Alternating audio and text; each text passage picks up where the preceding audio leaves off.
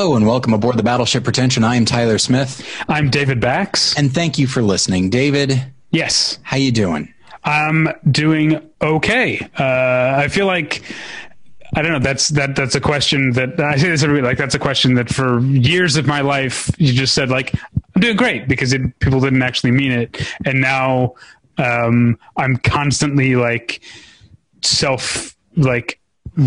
inspecting my like mental state during this. And so now when you ask me how I'm doing, I actually have to think, okay, today I'm doing okay. At this time yesterday, I wanted to jump through a window.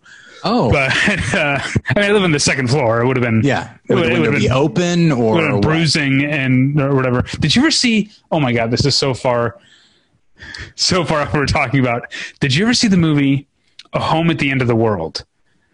No, I didn't. Did you ever see, I'm looking at our guest to see if she ever saw A Home at the End of the World. Okay. Nope. It's not very good. Came out in 2004, but it has a part that like haunts me. And I think about it every few weeks, maybe for like 16 years of my life. There's a part where in the, like, I think it's Colin Farrell's character when he's a kid, his older brother dies in a freak accident, which is there's a party at their house and he tries to come running in from outside, doesn't realize the glass door is closed, runs through a glass door, a piece of glass is sticking out of his neck. He pulls it out and then like his jugular starts bleeding and he bleeds to death. It's horrifying. And it's not a very good movie, but that like 1 minute, 15-second clip, I've watched it over and over again because I can't get it out of my head because it's so disturbing to me. So I don't know, something about accidental deaths, I think really tends to freak me out and stick in my brain. Just like that piece of glass stuck in that guy's neck. Yeah. So anyway, that's not what I wanted to do yesterday, but yesterday I was feeling just like intense, like heart crushing anxiety. I don't know if that's what you get when you're anxious. Does it feel like, I don't know, it feels like my chest and ribs are literally like compacting like a trash compactor in on my heart. That's what I was feeling yesterday, anxiety wise. Today I'm okay. I tend not to feel anxiety. I feel paranoia. I guess it's just, maybe different words for the same thing. But no, almost any kind of stress or frustration just immediately translates into depression and sadness and feeling extremely tired. And I genuinely feel like something is like weighing on me. Like physically it feels like that. So yeah. And I've had my fair share of that the last couple weeks, today specifically as well. So sorry if my energy level is low. And our guest did not tune in to hear about our woes. If there's one thing I know about our guest is that she doesn't care. She just doesn't care what other people are thinking or feeling. So stay on topic. That's her thing. Well, before we do that, I want to tell you about tweakedaudio.com. Tweakedaudio.com is where you go for professional quality earbuds in a variety of stylish styles and colorful colors. They look great. They sound great. Tyler and I use them each and every day of our lives. I've been listening to a lot of the same stuff over and over again during the quarantine. And one thing I can't get enough of, like anybody who knows what's what these days, is Fiona Apple's new album, Fetch the Bolt Cutters. It's a fucking masterpiece, and it sounds great on my tweakedaudio.com earbuds. They're available at a low price at tweakedaudio.com. But if you use the offer code pretension at checkout, you get 1/3 off that low price and no shipping charges. So please go to tweakedaudio.com and use the offer code pretension. The Angie's List you know and trust is now Angie, and we're so much more than just a list. We still connect you with top local pros and show you ratings and reviews, but now we also let you compare upfront prices on hundreds of projects and book a service instantly. We can even handle the rest of your project from start to finish. So remember, Angie's List is now Angie, and we're here to get your job done right. Get started at Angie.com. That's ANGI, or download the app today. Tyler? Yes. Join me in welcoming, please join me. I'm not commanding you. I'm asking you, please. You're not the boss of me. Please join me in welcoming back to the show one of our favorite guests and all bullshit aside, one of my favorite people, Mashable's Angie Han. Hello. Oh, shucks. I bet you say that to all the guests. I really don't. Yeah, that's true. I would ask how you guys are doing today, but I've already heard all about that. Yeah, you've got it all worked out. How are you? How are you holding up? I'm fine. I know you're not supposed to say that anymore in like these uncertain times. You're supposed to have a thing about how you're feeling terrible, but I mean, under the circumstances, I feel fine.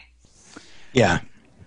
Now, I know, because I know you so well, Angie, I know the reason you're in such a good mood is because they're finally going to release the Snyder Cut, something that you've been begging for. You've been harassing Warner Brothers for years at this point. I follow you on Twitter. I see it.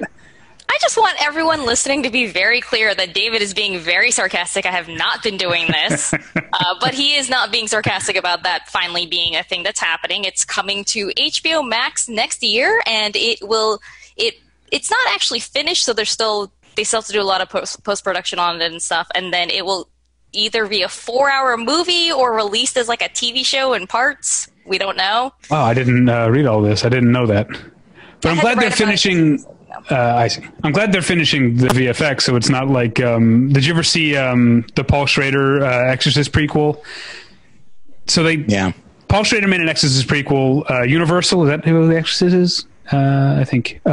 Hated it and hired Rennie Harlan to redo it, and so they released a shitty Exorcist prequel that was directed by Rennie Harlan, and then later on video, like I think it was just direct to DVD, released Paul Schrader's version, but with the cheapest VFX because they didn't want to sink the money in to actually do the VFX. And it's not a bad movie, except every time that there's anything that requires a visual effect, it's like worse than Escape from LA type of VFX. Like, watch out for that cartoon snake, like you're in Roger Rabbit or something.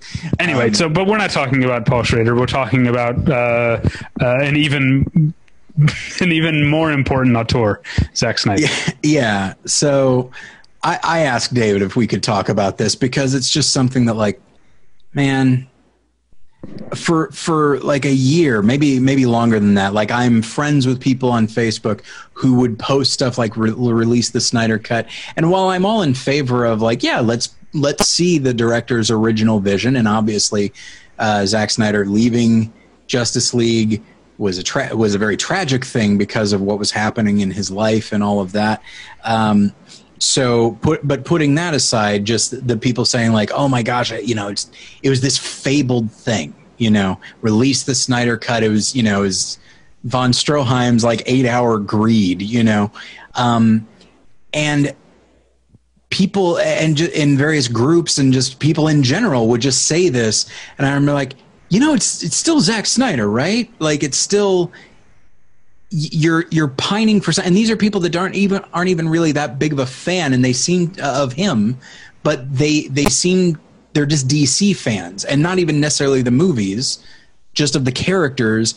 And I think in their own mind, they were so dissatisfied with Justice League that they feel like, well, it's a compromised version. Surely once Zack Snyder can release his version, even though I'm not necessarily a fan, surely finally we will see a really great version of the Flash and this Superman and all that sort of thing. And they seem to be pining for it in a way that suggested it was bigger than just movies. Like, they were really pinning larger hopes to it. Well, and when it comes right down to it, it's still Zack Snyder, and I feel like people shouldn't get their hopes up much. I don't think it's really about Zack Snyder. I haven't seen the Justice League movie in any cut, but just my understanding of being very online, less online than I used to be, but being very online, being on film Twitter. My understanding is a lot of these people who are pro the DC extended universe really define themselves by what they're against, which is the MCU. Mm. And so I think what people saw, and I don't know if it actually came from Joss Whedon or if it came from Warner Brothers, is maybe the Justice League movie has a little more jokiness than Man of Steel or Batman v Superman did, and these people see that as it like their franchise is getting Marvelized, and that's what they don't want. And so I don't think they're saying release the cut directed by our favorite auteur Zack Snyder. They're saying release the grimdark version of this, right, like we got with Man of Steel and Batman v Superman. That's my impression. Sorry, Angie. It became so much. I do think it became so much more than just about this one specific movie. Like, I think these fandoms, and I don't just mean DC, a lot of times people really tie a lot of their identity to it, or, maybe not completely or anything, but it becomes a really big part of their lives. So it became this defining thing for them that, you know, there was going to be this version of it that was better or whatever. But it makes me wonder what's going to happen when it finally comes out, because right now it can be all things to all people. It can be the perfect movie because it doesn't exist. No one's seen it. I mean, it kind of existed in some incomplete version, but no one's actually seen it. So right now, if you're a fan who was unhappy with Justice League, then you can imagine that the Zack Snyder cut will be whatever you want. And when it finally comes out, I don't know, it might be good, it might be bad, we don't know, but it's going to be what Zack Snyder wanted it to be, which is not necessarily going to be the thing that fulfills every single fantasy that all of the fans have had this whole time. And I say this as someone who actually, I love Batman v Superman: Dawn of Justice, and I'm very curious to know what Zack Snyder's version of Justice League would have been. I have seen Justice League, and it feels like a movie that Zack Snyder made half of, went away, and then they replaced him with Joss Whedon, a director with nothing in common with him. So it feels like a complete mess.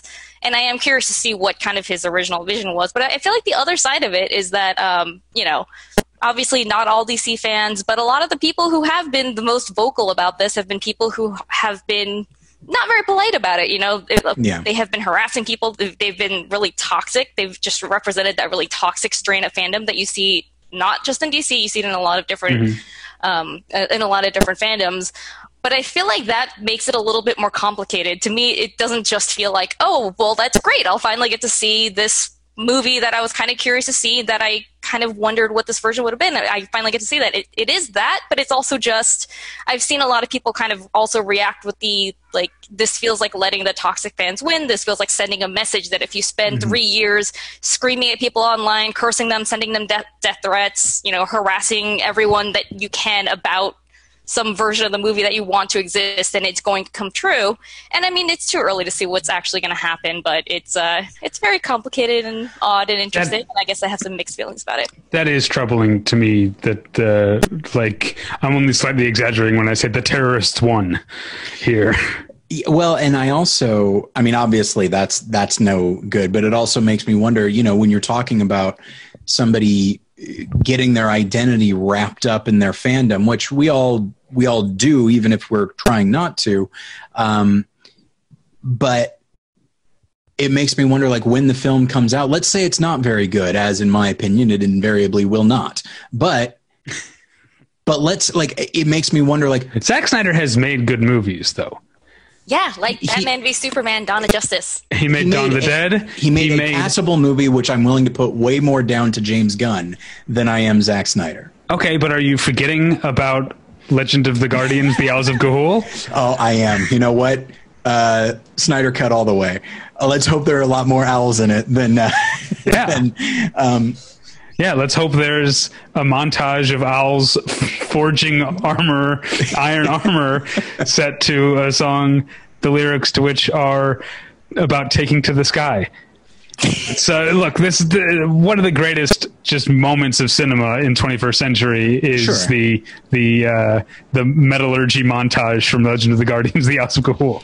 But I do wonder, though, if, like, and this is something that film fans in general, we all, anytime like a director that we really like, or it could be part of a franchise, it comes out and it's not so great. And I do think that there are people who, and I guess I'm just essentially trying to read people's minds, but it makes you wonder if they'll even acknowledge that it's not that good, or if they're so committed to the idea. They've got so much wrapped up in the Snyder cut of this thing that when it comes out, they'll just be like, oh, this is a work of genius, you know?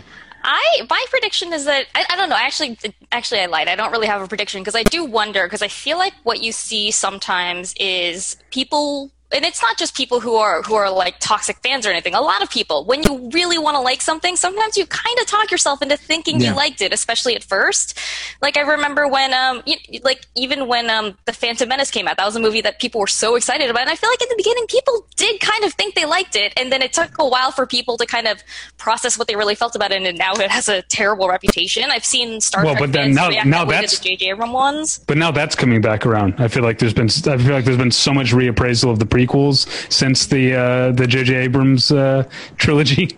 I think part of that is because the people who like it now, at least in my experience, a lot of them are younger, so I think they have maybe had different expectations of something that they grew up with. But now we're going off track a little bit, I guess. But yeah, I do wonder if it's going to be either people will just say, oh my God, this is incredible, this is a masterpiece I was hoping for, because otherwise you're going to have to admit you spent 3 years hoping for something that didn't pan out the way you wanted. Or maybe, I don't know, I can't really see them turning on him completely unless it's really different from what they want, but it'll be interesting and a little terrifying to see what happens, I guess. I think it does speak to the idea of being excited for something because it's not this other thing. Like if we look at like the J.J. Abrams Star Wars, Force Awakens, people were so excited for it because it wasn't the prequels. And so like their initial reaction is that, and then you give it some time and more films come out in the series and suddenly they're able to appraise it outside of that context and be like, yeah, this really isn't maybe as great as we wanted it to be or as great as we initially thought it was. That's something that you see, and I'm not much of a Star Wars person in general, but I do know that people are so eager to like get the taste of the prequels out of their mouths that they would have taken anything. It's like, if it's got practical effects and it feels even a little bit gritty or at least more tangible, they are on board. And then I think that same fan base saw what Disney was doing with Star Wars, and then they reacted negatively to that, which drove them back into the arms of the prequels. And suddenly they're like, well, you know what, George Lucas, maybe we see what Disney's doing, and it's so corporate and pandering in certain ways that maybe George Lucas was right this whole time. It's like, no, they can all be terrible. Don't get me wrong. I don't know. I think in the case of Snyder Cut, one of the complicating factors is that I think one third possibility is just that people see it, feel like this is not what I wanted, but it's not Zack Snyder's fault. His original vision was perfect. This is because Warner Brothers waited 3 years to release this until they couldn't do it properly. This is because they interfered with his vision, and it was going to be perfect, but now this is somehow someone's fault that is not Zack Snyder's or mine or whatever. So... And I do think that this is something that David and I have talked about, is whether it be a franchise or a filmmaker, like there are the people whose work really resonates with you. And when they release something that's not that good, there is a resistance. Angie, you were talking about like talking yourself into liking something that maybe you don't. And I think it's like, oh man, like we use these things to sort of define us in certain ways.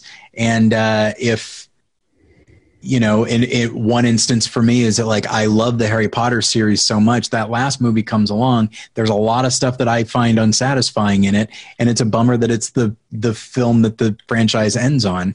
And then it could also be certain filmmakers as well. I know some Orson Welles fans that we've been waiting for Other Side of the Wind for so long, and I loved it. Mm-hmm. But a lot of people really didn't, because it was unlike the stuff that they were accustomed to. And, it's a bummer when that happens, but hopefully one's able to be objective enough to be like, yeah, nobody's perfect. No franchise is perfect. No filmmaker is perfect. And that's okay. I am going to guess one person who is really not looking forward to this, and that's Matt Reeves, who now has to deal with having to create a new Batman while they've suddenly decided to bring back the old Batman and throw their weight behind that at the same time. Yeah. I do like, you love Batman v Superman, and even though I do not care for it, I love what they do with Batman in that movie. Like, I love the look. I love the way he's written. I love Alfred. Everything about that, I thought they were doing it spot on. Yeah. Poor Ben Affleck. He thought he was finally out. Well, I guess if they... Sorry, let me really belabor a transition here.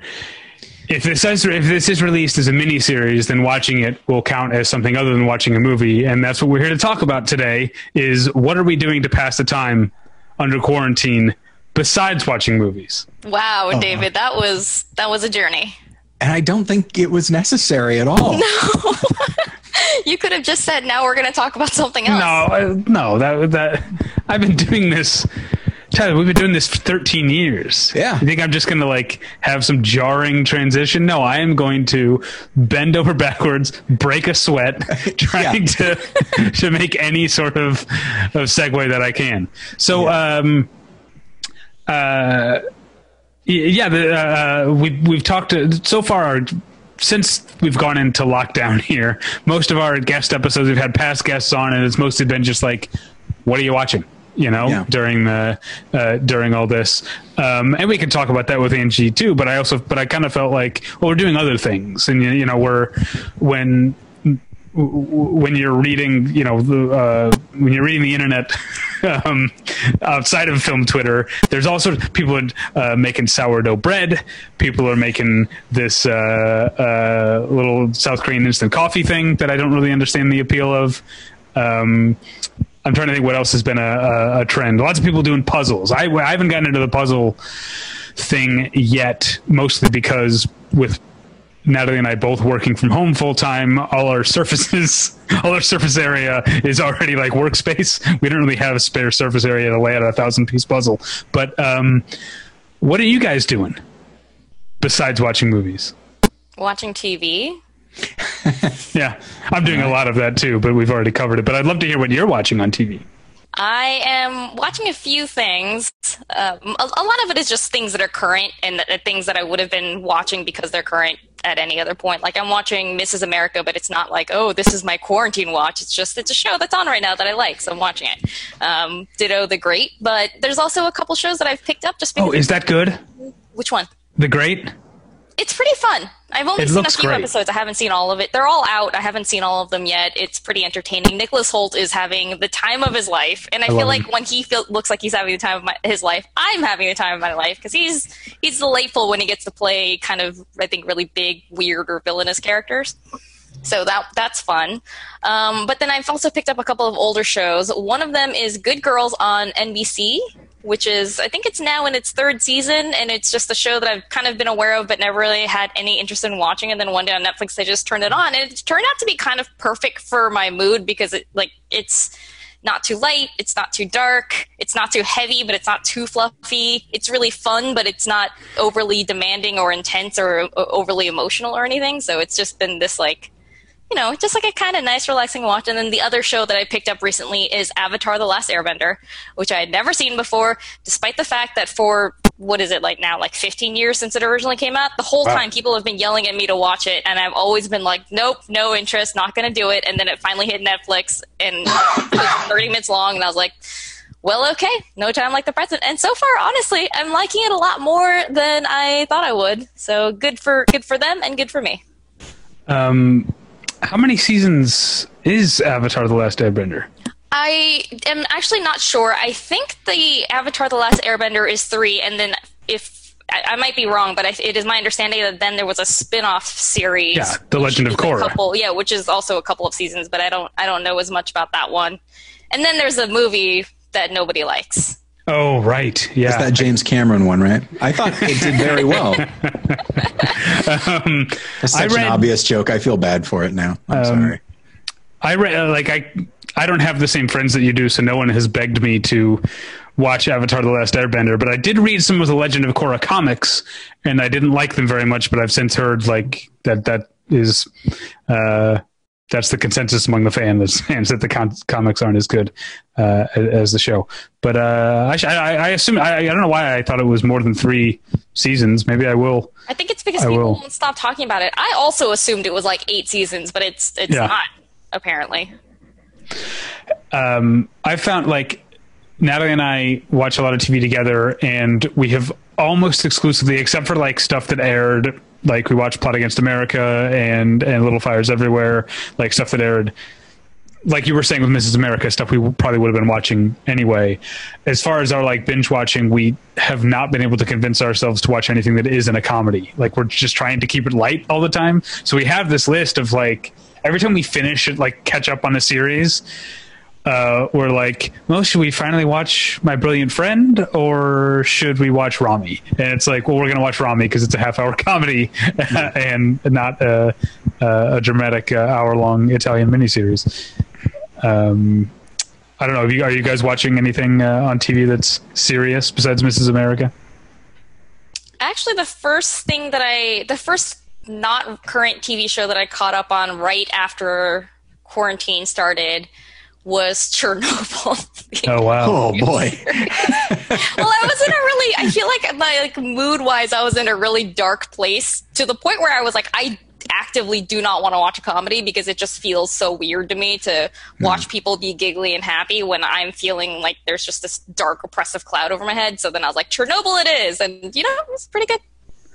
I was watching High Maintenance. Do you watch High Maintenance on HBO? I've seen a few episodes. I haven't seen all of it. It's really good. Tyler, I think it's very up your alley too. But there's a funny thing on the show. It's an HBO show in which they are constantly referencing HBO. I think they think it's funny to just reference other HBO shows. So there's like an episode where someone, like two people just have a conversation about Chernobyl. Like, have you watched Chernobyl yet? And like there's another one where like he's selling weed to a guy who's trying to decide, it's like a Sunday, and he's like, I don't know if I'm going to go out tonight or stay in. And he was like, you should stay in and watch some of that fine HBO programming. That's what Sunday nights are for. It's true enough. Yeah.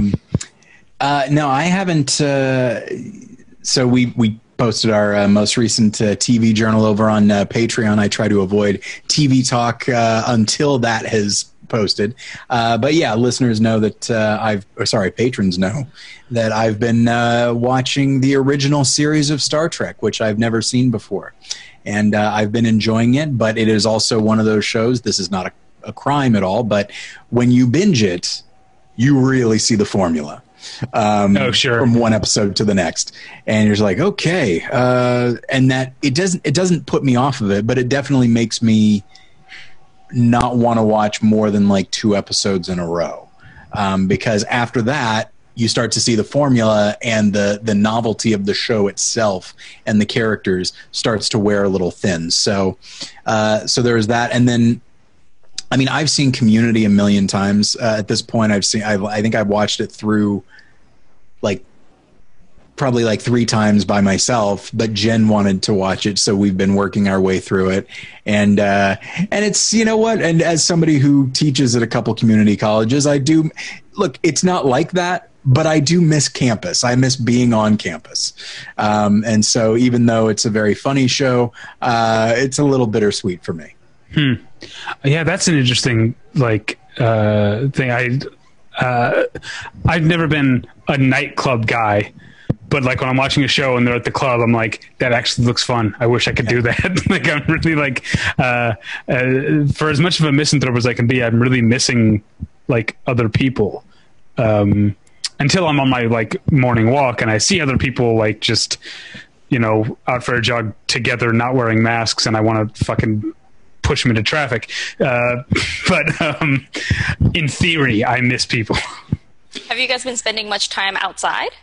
Yeah, I go on walks multiple times a day because I have a dog who needs to be walked, and I go on walks my own. And then yesterday actually was Natalie's birthday, and so we I did some curbside pickup of some wine and cheese and sandwiches and salads, and we had a little picnic in the front yard of our apartment building. So yeah, I am actually spending a fair amount of time outside. I'm probably more than I would be normally. I have a serious farmer stand from going on walks.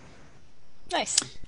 I walk around the block from time to time. I'm out a fair amount because I enjoy being home, but I also do get a little bit stir crazy sometimes. And so if there are any errands that need to be run, I will run them. And obviously I keep my mask on and all that sort of thing. But if it's a grocery or we need to drop something off or pick something up somewhere else, like with a friend or whatever, I will do that. So I feel like I'm out of the house fairly frequently, not really interacting with anybody in any meaningful way. But I'm in my car, and that's something, not exactly the same as being in the sun, but I've had to go twice to my office to pick stuff up and bring it to other facilities, and that's a pain in the ass. I have a mask and gloves and whatever, but I actually just did it today, and it made me realize that sometimes we complain about traffic. Sometimes a lot of times maybe traffic isn't about, oh, there's so many cars.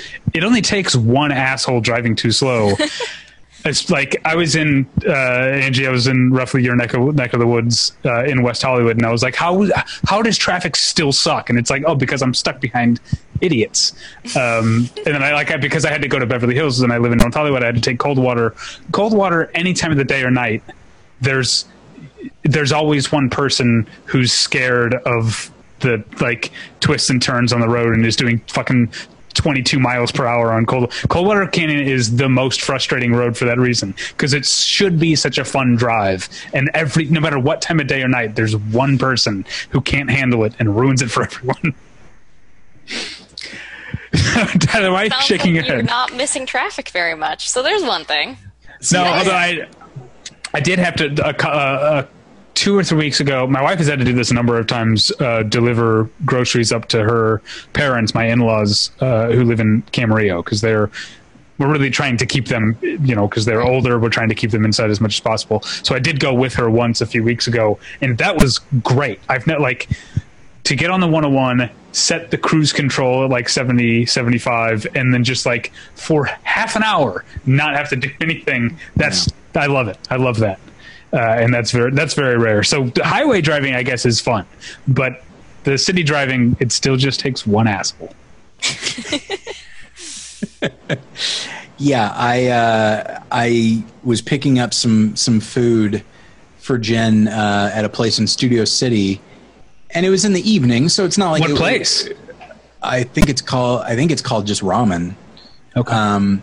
But she's vegan, so there aren't a lot of places that she can get food from. Obviously, we live in Los Angeles, so there are more than other cities. But anyway, so it's Studio City, and she's like, "That's kind of far," and I was like, I think it'll be fine."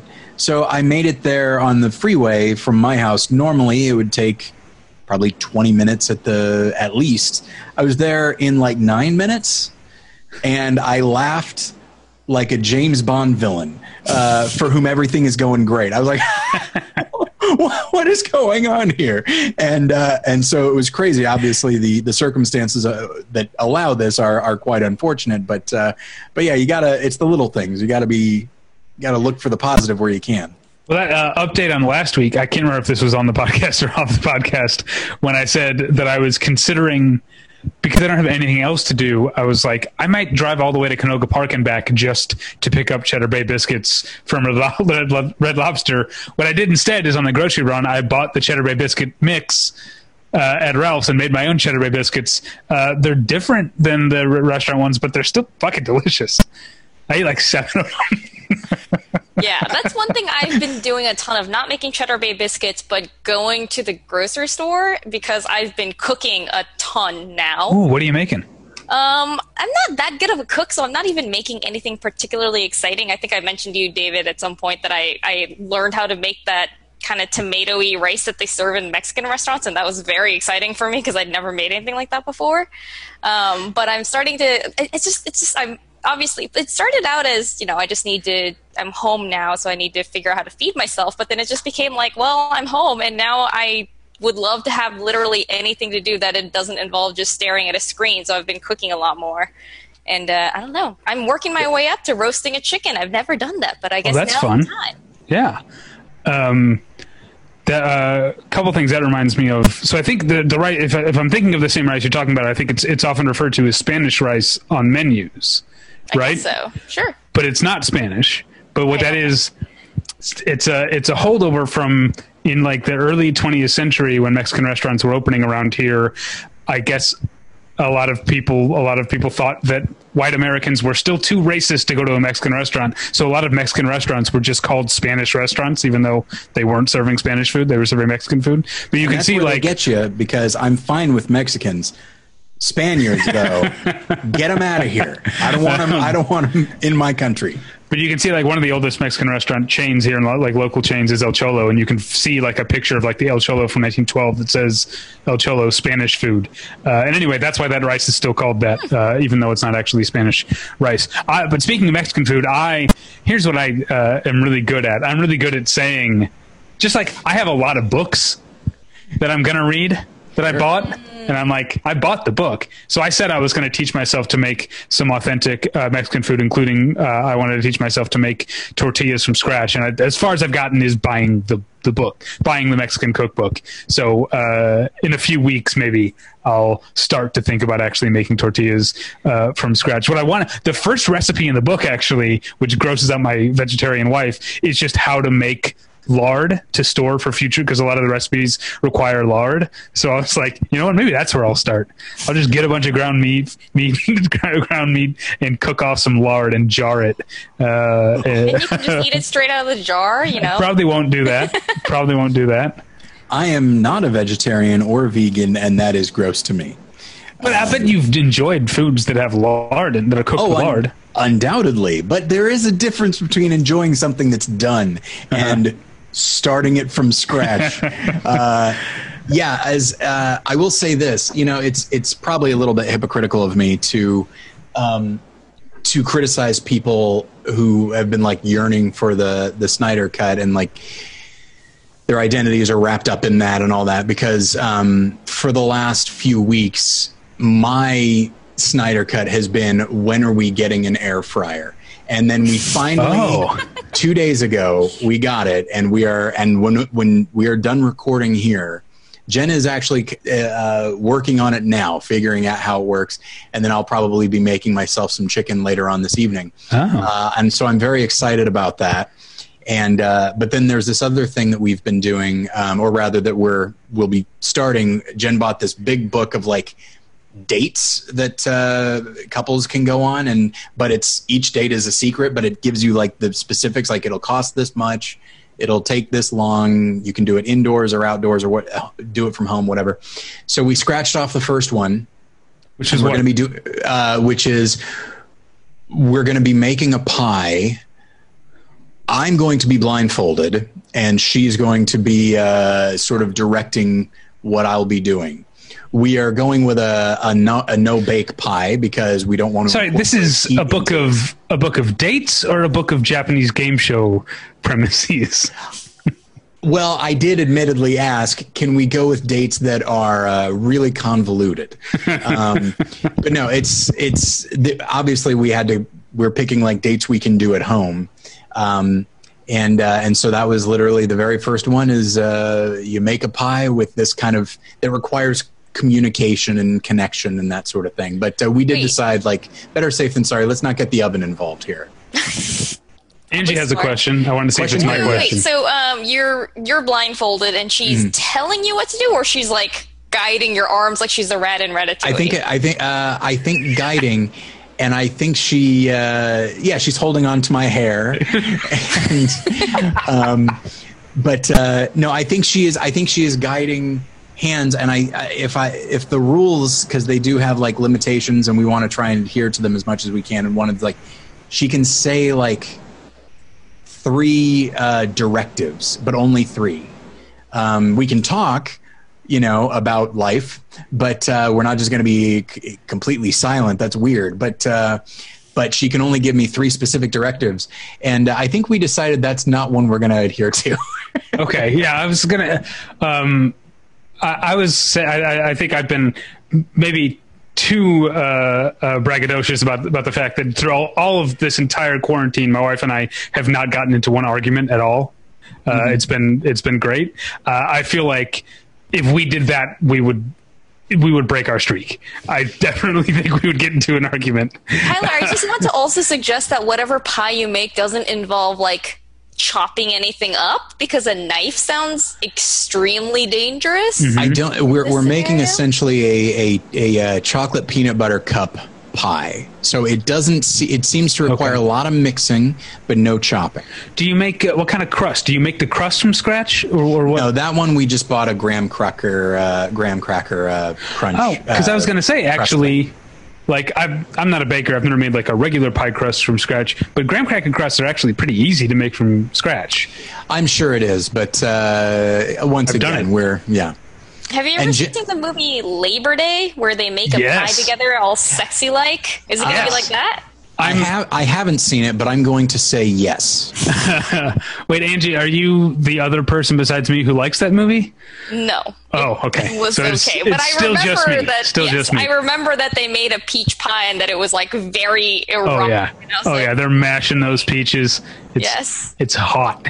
And yet, probably not the most erotic thing to be done to a peach in the last 10 years in film. Yeah, I know what you're talking about. Yeah, I haven't even seen the movie, and I know that just through central osmosis. Tyler's never seen Call Me by Your Name. Oh, on purpose, or just never got around to it? I just didn't get around to it. It's one of those things that, like, and David and I have talked about this before. That, like, if I don't see a movie in the moment, it'll probably be about 5 years until I do. Like, I get that. It needs to come back around. But if it's like a year or two later, I'm embroiled in what I'm watching at the time.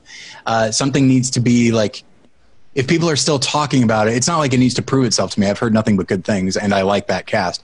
But yeah, it was urgent, but I didn't get to see it. And then other things, like, it needs to transition from urgent to important. And since it is no longer urgent, but it's not too important yet, it's still in this no man's land. I feel like that happens to me all the time. But what I want to know is, are you avoiding all peach-themed movies? Like, have you seen Parasite, or is that also off limits because there's a peach in it?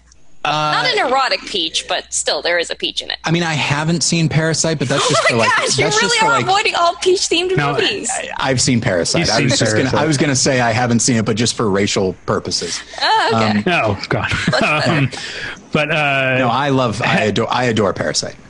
You've seen the most erotic peach movie of all, James and the Giant Peach, right? Oh yeah. Oh yeah. All those bugs in there. Oh man. Granted, we all have different definitions of erotic, but that is a deeply erotic film. You know. You guys should just do an episode of making Tyler watch peach erotic films. This brings. Are there, Angie? Do you have any movies? Because there are movies plenty of good movies that I've never gotten around to. Are there any movies that you refuse to see? Oh, I don't think so. Do you have any? I mean, listeners think that I'm refusing to see Mad Max Fury Road. I just haven't gotten around to it. And I'm secretly enjoying the fact that everyone has that reaction. Yeah. Okay, you know what? And he has the audacity to give me shit for not seeing Call Me By Your Name. But that's a real movie. It's not like the third sequel to some, like, goofy action movie. It's the Call Me By Your Name is a real movie. Are you not familiar with the Call Me By Your Name franchise, the cinematic universe? Sorry, Angie, you were saying you were going to admonish Dave. But are you guys going to tell me that how does Mad Max Fury Road compare to other Part 4s? Like, is it better than Police Academy Citizens on Patrol? For instance, it's on the same level. It's very similar. Actually, they have the same exact plot. It's the weirdest thing. I don't think I have a movie that I'm purposely avoiding, but for a long time in my life, Titanic was that movie for me, which I just had not seen. And as a kid, I did avoid it on purpose because I didn't want to watch it. And then it just became a thing that I never got around to watching, much like Tyler said. And then it became, much like David said, a thing that just became almost a weird point of pride that I hadn't seen it. Yeah. Like, no one in my family has seen it. And it's not like we all were like, we're going to collectively avoid this. It just happened that none of us had seen it. So we were just this weirdo family that no one had seen it. And then they came out with the 3D version, and that was when I finally saw it. And I was like, all right, this was a pretty good movie. I probably should have seen it. Yeah, it's a really good movie. It's not like there are so many movies that people, I think, for nostalgia purposes, are like, oh my God, you haven't seen, like, if someone's like, oh my God, you havenn't seen The Goonies, you're fine. You don't need to see The Goonies. I have not seen, I'm not refusing to see The Goonies, but that is a movie that I did not see as a kid.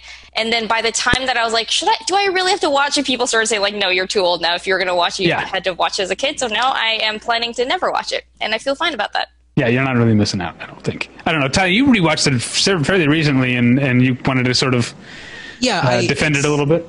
A little bit, yes. It's certainly, I would not describe it as essential like so many other people our age, but it's interesting when you realize what it is, which is it's like this fun romp that is sort of like Indiana Jones Junior. It's sort of like a gateway into that type of adventure movie for a younger audience. Granted, a younger audience would probably still enjoy Raiders of the Lost Ark, but it's sort of cut from that cloth, and looking at it through that lens, and with a very talented and charismatic cast, like it's worth watching. But at the same time, I watched it when I was a kid and loved it when I was a kid, and then sort of turned on it as an adult, and then watching it again, it's like, oh yeah, no, I think I see it. I think the most recent time I watched it, I was able to see it right where it is, which is perfectly fine and occasionally enjoyable. I liked it as a kid, but the thing I remember even as a kid thinking was dumb is at the beginning, I think, is Corey Feldman's like dad fixing the sink or something, right? And he's like leaning over the sink, and the sink starts just like spraying water in Corey Feldman's face, and he just like stays there, and it's supposed to be funny. But even as a kid, I was like, he would just move his face. Yeah, why would he just keep his face? Yeah, without even thinking about it. Like, yeah, it's clearly he was told to keep his face there by the director. I feel like my takeaway from this is that watching the Goonies is neither urgent nor important. So you know what? Probably not going to watch the Goonies still. And yet there is an erotic peach scene in there. But I'm trying to think if there's any movies that I refuse to see. I think the commonality here, the refusal comes when people say you've got to see it. People usually like in our same age group. And for me, a film that came out my senior year, so we're getting into 99, a movie year that had some really amazing films. And I was busy seeing those. My classmates, on the other hand, and this is where I'm going to sound like an elitist asshole, but they were very busy seeing and loving The Waterboy, which I have not seen. It did not look good to me. And I still have not seen it to this day. And it is a film that still some of, people my age will occasionally reference. And I was like, I think I'm fine to refuse to see that one. I don't remember. I mean, I know, some people really love The Waterboy. It's not my favorite of the Adam Sandler comedies. It's certainly no Little Nicky, which I think is much better than his reputation. But here's something, okay. This is getting a little heavy or sad. I find, and this happens more with recent movies just because there's more reporting and we know more about what's going on. If I know beforehand that say a stunt person or someone was killed in the making of a movie, like with like Deadpool 2, or I'm trying to think of other examples, Vampire in Brooklyn. I know that's not a recent one, but it makes me like not want to see the movie as much. And I feel like there are other movies that I've since, like both The Right Stuff and Top Gun had people who died making the movie. Mike Nichols' Catch-22, one of the second unit directors, died making the movie. But I feel like that stuff wasn't reported as much back then, and also I was younger when I saw it, so I didn't think about it. But that's my answer. If I know that someone died, or if I know beforehand that an animal was actually like harmed. Like I've never seen Cannibal Holocaust, and I don't really want to see Cannibal Holocaust because I know that they really like tortured turtles and shit to make the movie. That's the kind of stuff that I'm like, nope.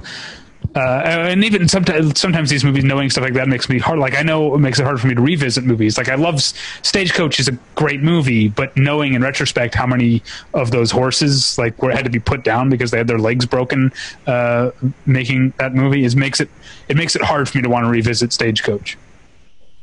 Well, now I feel like an asshole for being like, no, I don't think there's any movies I'm actively refusing to watch. That's what I was going for. Yeah, it worked. Good job. We walked right into his trap, Andrew. Right. In regards to the stuntman thing, I actually, not that I'm necessarily more likely to see a movie if I know a stuntman died, but I will say that, like, so I know a couple stunt people, and they know people that have died, and of course they're very sad about it, but they also say that, like, if it comes out of negligence on the part of the production, that's one thing, but if it's just things go wrong, and stunt people do know that, they know that is a possibility, and they willingly do it, as opposed to like an assistant director. Like they're putting themselves in harm's way for the sake of entertainment.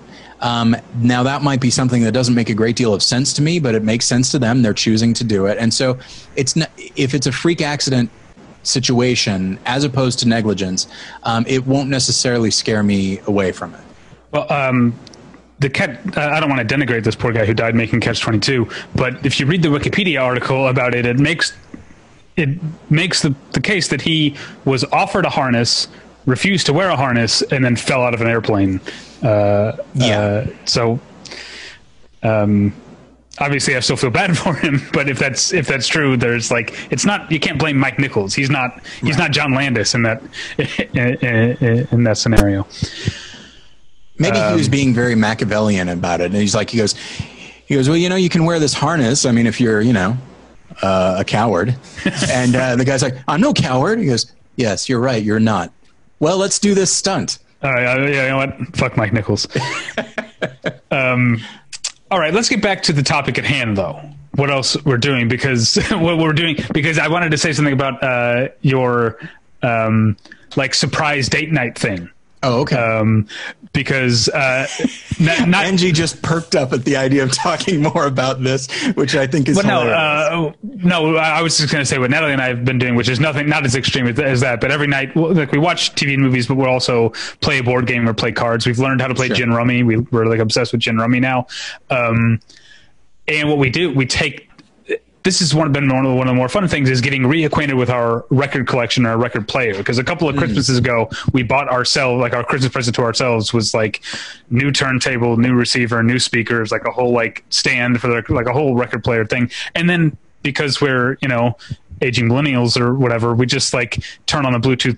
If we're listening to music at home, we're like listening to Spotify most of the time. Yeah. So this has forced us to get like reacquainted with our record collection. What we've been doing is taking turns picking the records without telling. So like you drop the needle and then the other person gets to go, oh, Rumors, or like, Vivaldi, or whatever we've listened to. Are you guys like trying to outsmart each other, like put on something the other person doesn't know, so it's like a guessing game, or is it just just like a pleasant surprise for your spouse? We're trying to pick something we think they'll like. Yes. Oh, okay. We're not trying to. This is why we haven't gotten to do any arguments, because we're trying to make things easier on each other.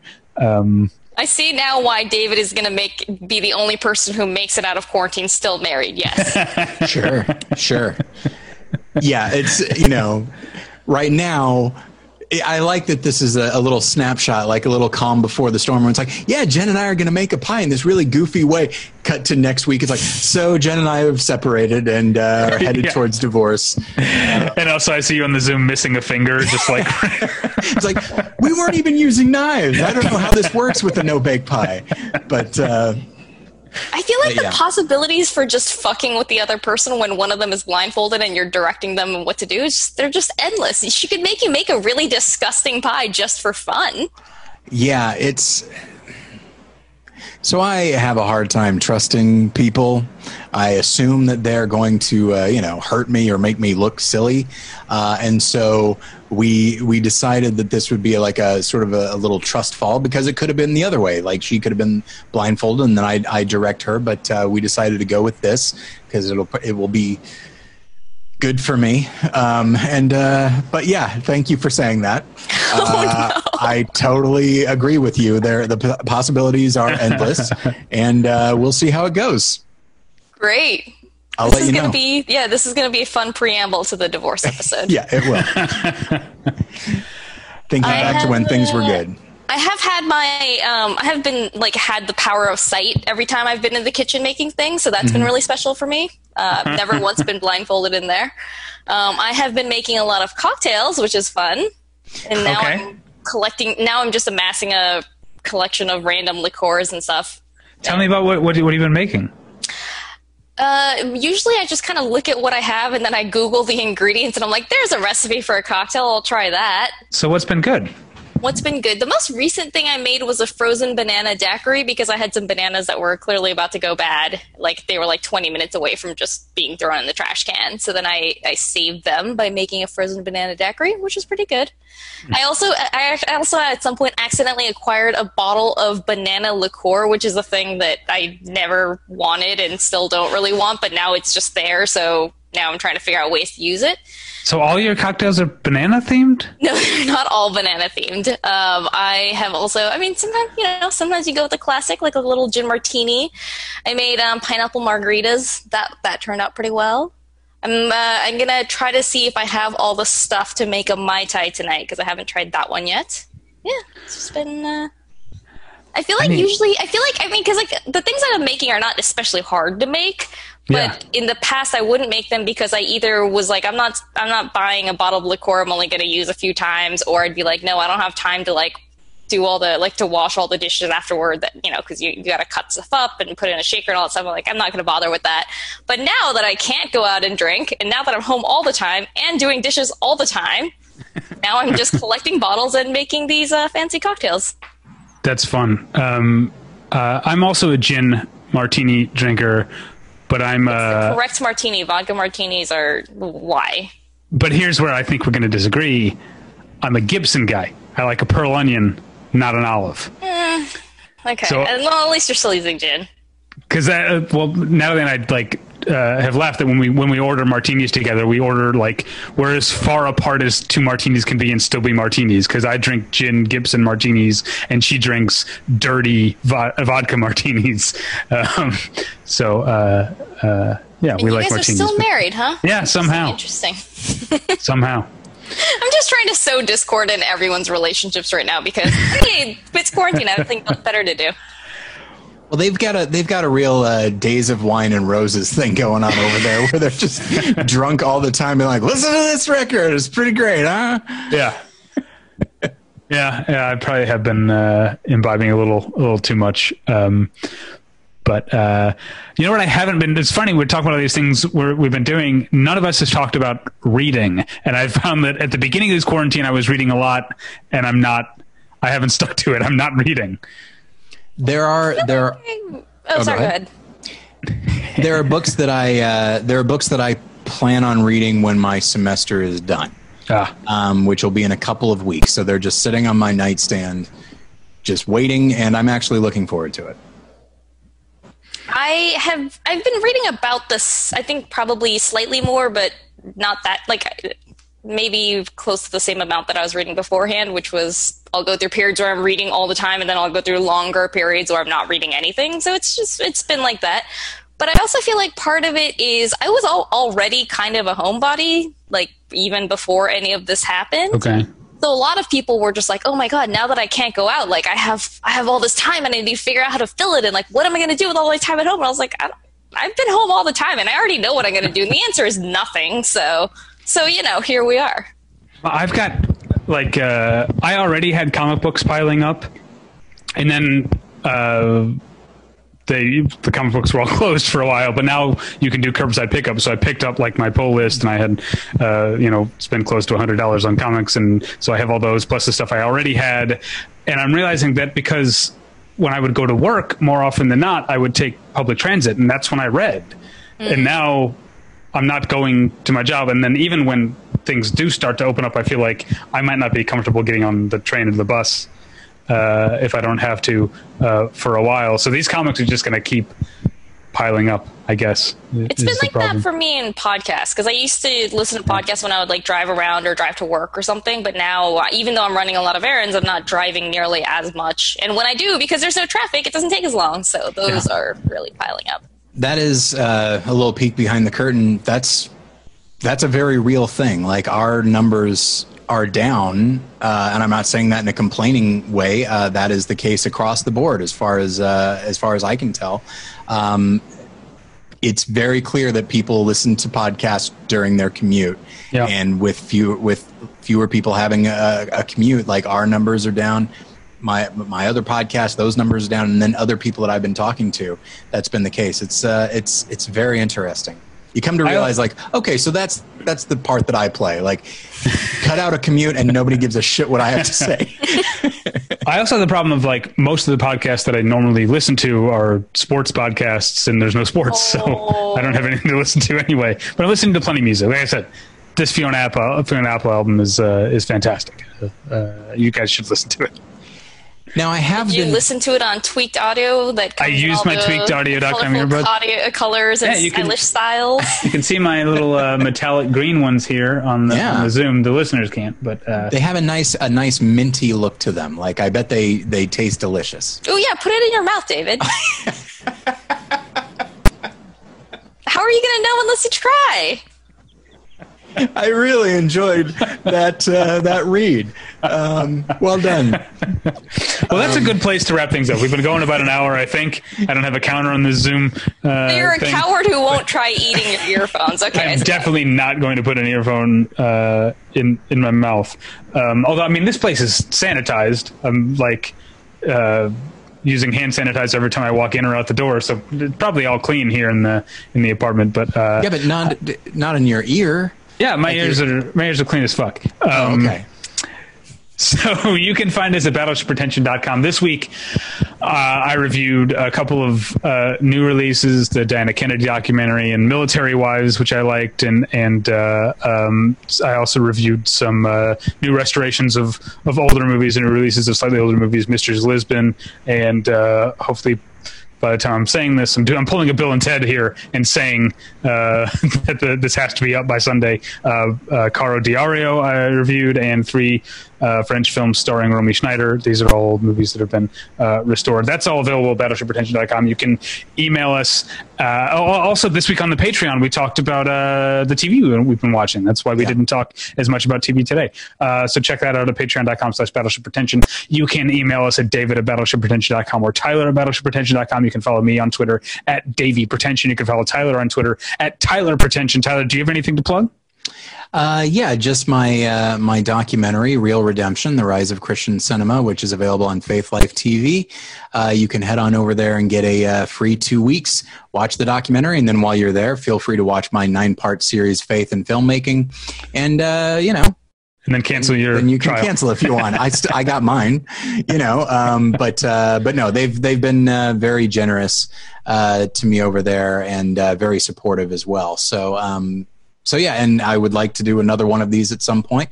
So all the clicks and all the views that I can get are welcome. So if you go to faithlifetv.com, you can find Real Redemption. It's right on the front page.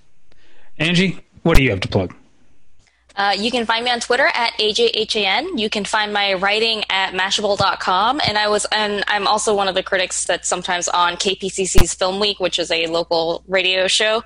So I'm on this week's episode talking about, among other things, the Diana Kennedy documentary you just mentioned. And now I feel like I know why you decided you wanted to make tortillas from scratch. Yeah, you put it all together. Yeah, it all came together in my head. Well, thank you so much for being here, Angie. It was a delight, although the part where you wouldn't eat your earbud, a little bit of a disappointment. But, we got off to a strong start before then. And David chose to end on that, which is, I mean, the listeners are just going to be angry. Not really. No. That was oh my gosh, it was a fun optical illusion David just engaged in. It's a shame this is not a video podcast. Well, this was a blast. Thank you, Angie. Thank you at home for listening. We'll get you next time. Bye. Bye. Bye.